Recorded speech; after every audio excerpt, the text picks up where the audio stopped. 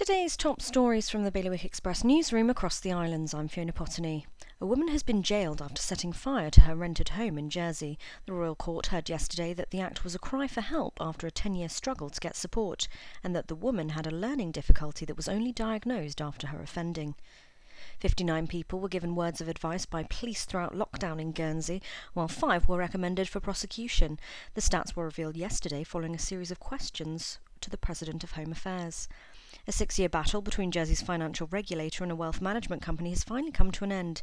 In a public statement issued yesterday, the JFSC confirmed SWM was closing for business. It came after the company successfully appealed against the JFSC in the Royal Court on 3 occasions. And a Guernsey family has set up a charity shop. Palliative care charity Ernie's Angels is now operating out of the former Crew Clothing High Street store. The charity was set up in memory of Ernie, a young boy who became well known, appearing at public events before he passed away from a terminal illness in 2017.